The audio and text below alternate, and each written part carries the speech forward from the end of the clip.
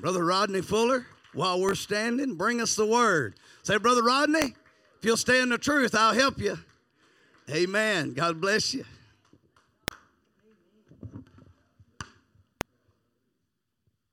So, first of all, y'all can be seated.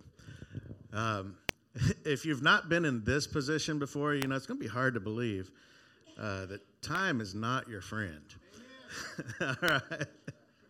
So, Brother Brian had to bump up against my time. I've got a 15-minute buffer at the end of this. I ain't scared. When I first started doing public speaking, my first speech class, we had to get up to up at the front of the classroom, just 20 classmates, and give a 5-minute speech. And we had a week to prepare that 5-minute speech. And after I gave my first speech, I had like 4.5 minutes left. I'm like, holy smokes! So up here, when you get 22 minutes, it feels like it's about 1.5 minutes gone. So we're going to just dive right into this. You made me nervous a little bit. You went over to Luke 10, and that's one of my chapters, but you stayed out of my verses. A couple of months back, Scott Meeks was here, and he preached. And he pulled up my main scripture. God had laid this message on my heart a few months ago, and I've just been waiting to deliver it. And he got up and he read my main scripture, and then he followed up with some other things. I was like, oh man, this man is preaching my message. I'm going to have to get up there and tackle him or something. But he steered around it, and we got through that. So we're going to dive in, and like I usually do, we're going to do a little bit of a history lesson, and then we'll get into some, I'm going to call it preaching. My daughter asked me last night, said, hey, what are you preaching on? And I said, well, you know how preachers are. I'm going to be preaching on the platform. All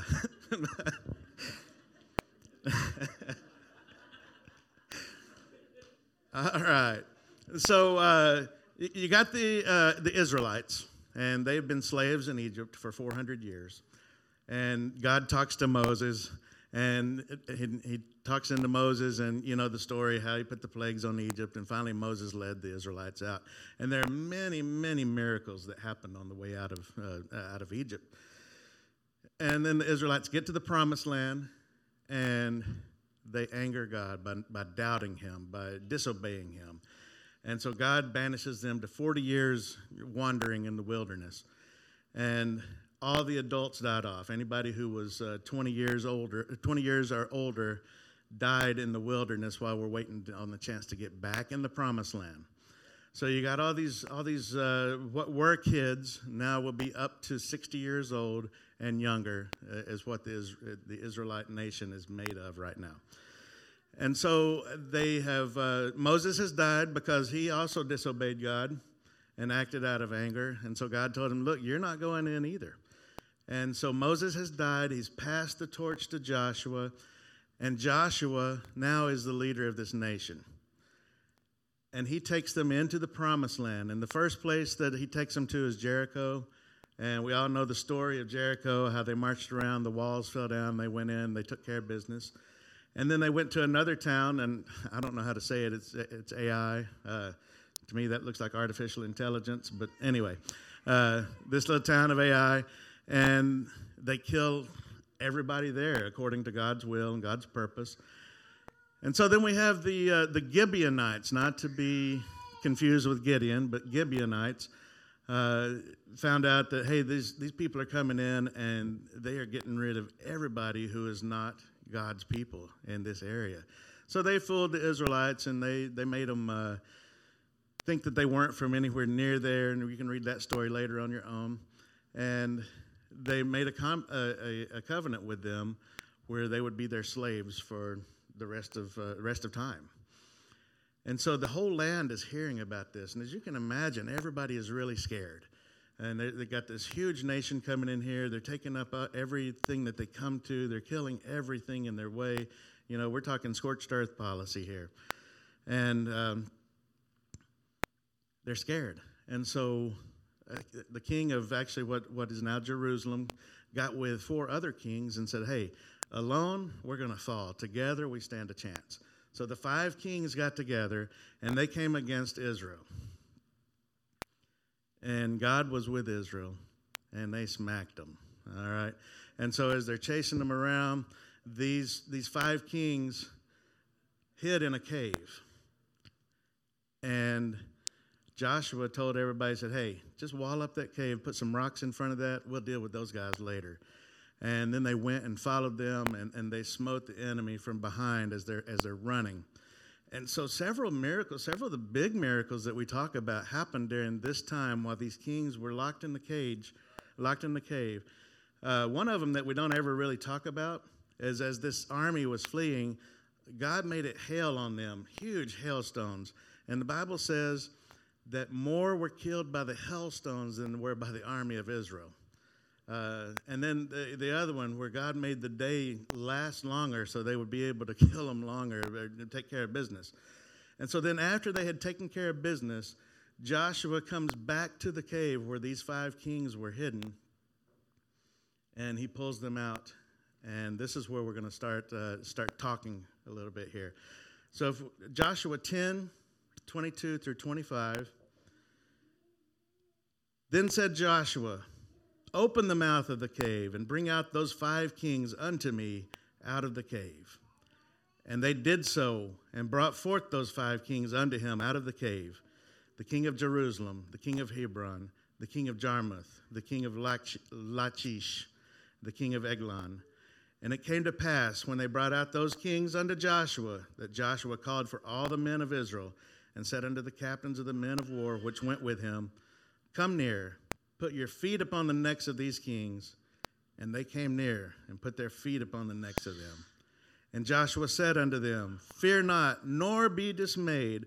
Be strong and of good courage, for thus shall the Lord do to all your enemies against whom you fight. And so something about kings that we don't know, because we don't deal with this in our society, in our culture. You know, when we meet somebody who's like the CEO of a major corporation, we're like, oh, look, I met Lee Iacocca, and, you know, you're all important, had dinner with him, and God forbid we meet the president, even the current one. I guarantee you every one of us would be like, holy smokes, I had lunch with Joe Biden the other day, even though we don't like him. Or we may love him, I don't know. But you would be like, I had lunch with the president. But they're still just dudes. I mean, they're still just normal people that have been elevated to a higher sense. Kings were not that way. Kings were born into it. You know, my daddy's daddy was a king, and then before him, you know, there was this other king, but my daddy's daddy killed him, and then he became king, and so I'm special. It followed down. It was ordained of a higher power that you have a king. So kings were sovereign. And what sovereign means is what they said go. It didn't matter if it was the law or against the law or whatever. Whatever the king said was the law.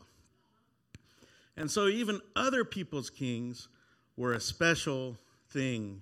And they were different types of people. They were almost gods. And so people were scared of them. People put them on a different level, on a different plane.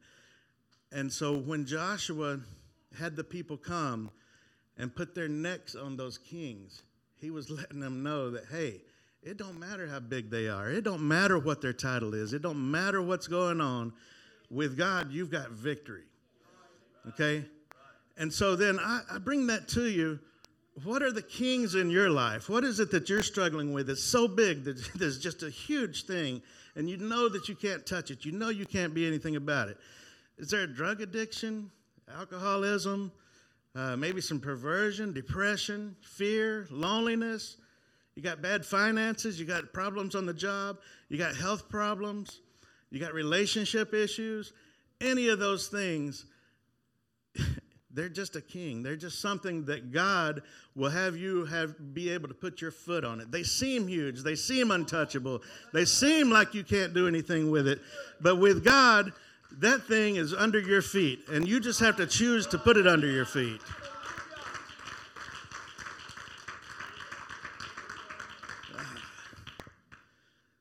So, Brother Brian, over in Luke 10, verse 19, this is Jesus speaking. It's in the red letters. You know, I don't know about y'all, but when I read the red ones, I give it a little bit more weight than the rest of the black letters. So it says, behold, I give unto you power to tread on serpents and scorpions and over all the power of the enemy, and nothing shall by any means hurt you. So God tells us, Jesus, the head of the church, our Savior, tells us, you've got the power. You've got this. It doesn't matter what it is. You have power over this. You can step on it. You can crush it under your feet. It doesn't matter how big it seems to you. And then I'm going to tell you Brother David's favorite verse in the Bible, Romans 8:31, if any of you know that one. It said, what shall we say then to these things? If God be for us, who can be against us? And I'm going to not just say who can be against us, but what can be against us. Nothing can come against us if God is on our side. We have carte blanche to do whatever it is that we want to do, whatever it is that we need to do. God is on our side, and nothing can stand up to us. Then there's a psalm that I like that has really brought this home to me about deliverance, because let me tell you, I had a couple of kings to overcome, and when I came in here and I hit my knees, my feet fell on some necks. Let me tell you, it's an amazing thing when you see this in your own life. But Psalms 18:16 through 19, he sent from above, he took me, he drew me out of many waters. He delivered me from my strong enemy and from them which hated me, for they were too strong for me. They prevented me in the day of my calamity, but the Lord was my stay. He brought me forth also into a large place. He delivered me because he delighted in me. And so, man, that's just so personal to me that God speaks to me. He speaks to each one of us. He tells us, like, hey, it don't matter how big it is. It don't matter if it's, let's say we get the big cancer verdict in our life, or we have something big coming down. We're about to get fired or whatever it is. It don't matter. If it's God's will, he is going to take care of that for you. All you have to do is submit to him and have that relationship with him and let him, you got to let God take care of these things for you. You got to invite him and say, look, God, this is all I can do. I've reached the end of my rope. I don't know what to do anymore. God, I'm giving you control of this. And I don't have the citation here, but the Bible tells us, cast your cares on God because he cares for you. So to me, that tells me, hey, God, you've got problems. I don't have any problems because I'm giving these to you. With my kids, when they were younger, and to some extent even now, they got a big problem. Cars broke, homework's broke, computers broke, whatever. Dad, my car's broke. And then they don't have a problem anymore. So now I got to figure out, okay, what do I do about this car? Well, that's the way God is with us. God, my life is broke. Here you go. And God's like, okay, I got this. And, our little problems, even though they're huge to us, we're just babes. It doesn't matter how old we are, if we're at the way almost expired end of the spectrum, or we're down here at the fresh end. We're still just babes as far as what God is looking at. Okay, and so if you can remember when your 3-year-old came to you and they were just crying because the wheel fell off of their truck. Or their doll's arm came off or whatever, and they're just crying. It has ruined their day, and it's just the biggest thing in their life, and you just take it and say, oh, it's going to be okay, baby, and you snap that wheel back on, or you snap that arm back on. That's the way God sees your insurmountable problems. When you come to God and say, God, I've got cancer, he's like, oh, it's okay, baby, and he can just pick it up and fix it, and it's no big deal for him. And so, as we age, we can see that these things that our kids think are just huge are not that big. And we're just God's kids. We're his kids. And so you have to have that relationship with him. So if somebody is in here and doesn't have that relationship, I invite you today to develop that relationship with God. Give your life to God. Invite him to be your personal Savior. So, it's a relationship. If he's not your personal Savior, then he's not really your Savior. because Jesus is for me. I had a friend that came here a few months back, and he gave me a hat, and it says, "We're all God's children, but I'm his favorite." And so I believe that. I'm God's favorite. He has done so many things for me. I started writing down every time that God answered a prayer that I knew about. And I've got quite a few entries in a book. And some of them are just silly, like my toenail stopped hurting. And some of them are actually big things. Some of them are major things. Some of them are things that have an impact on my life and have an impact on other people's lives as well. So there is a Christian group. They've been around forever. They've been around over 50 years, a gospel singing group, a quartet called the Imperials. And they had a couple of guys write a song for them. Brown Bannister and Mike Hudson wrote this, and then the Imperials made it famous. And so I'm just going to read you the lyrics, because these lyrics give you the key, give you the answer. I think somebody preached a message a few weeks back called something about the password. The password was that here?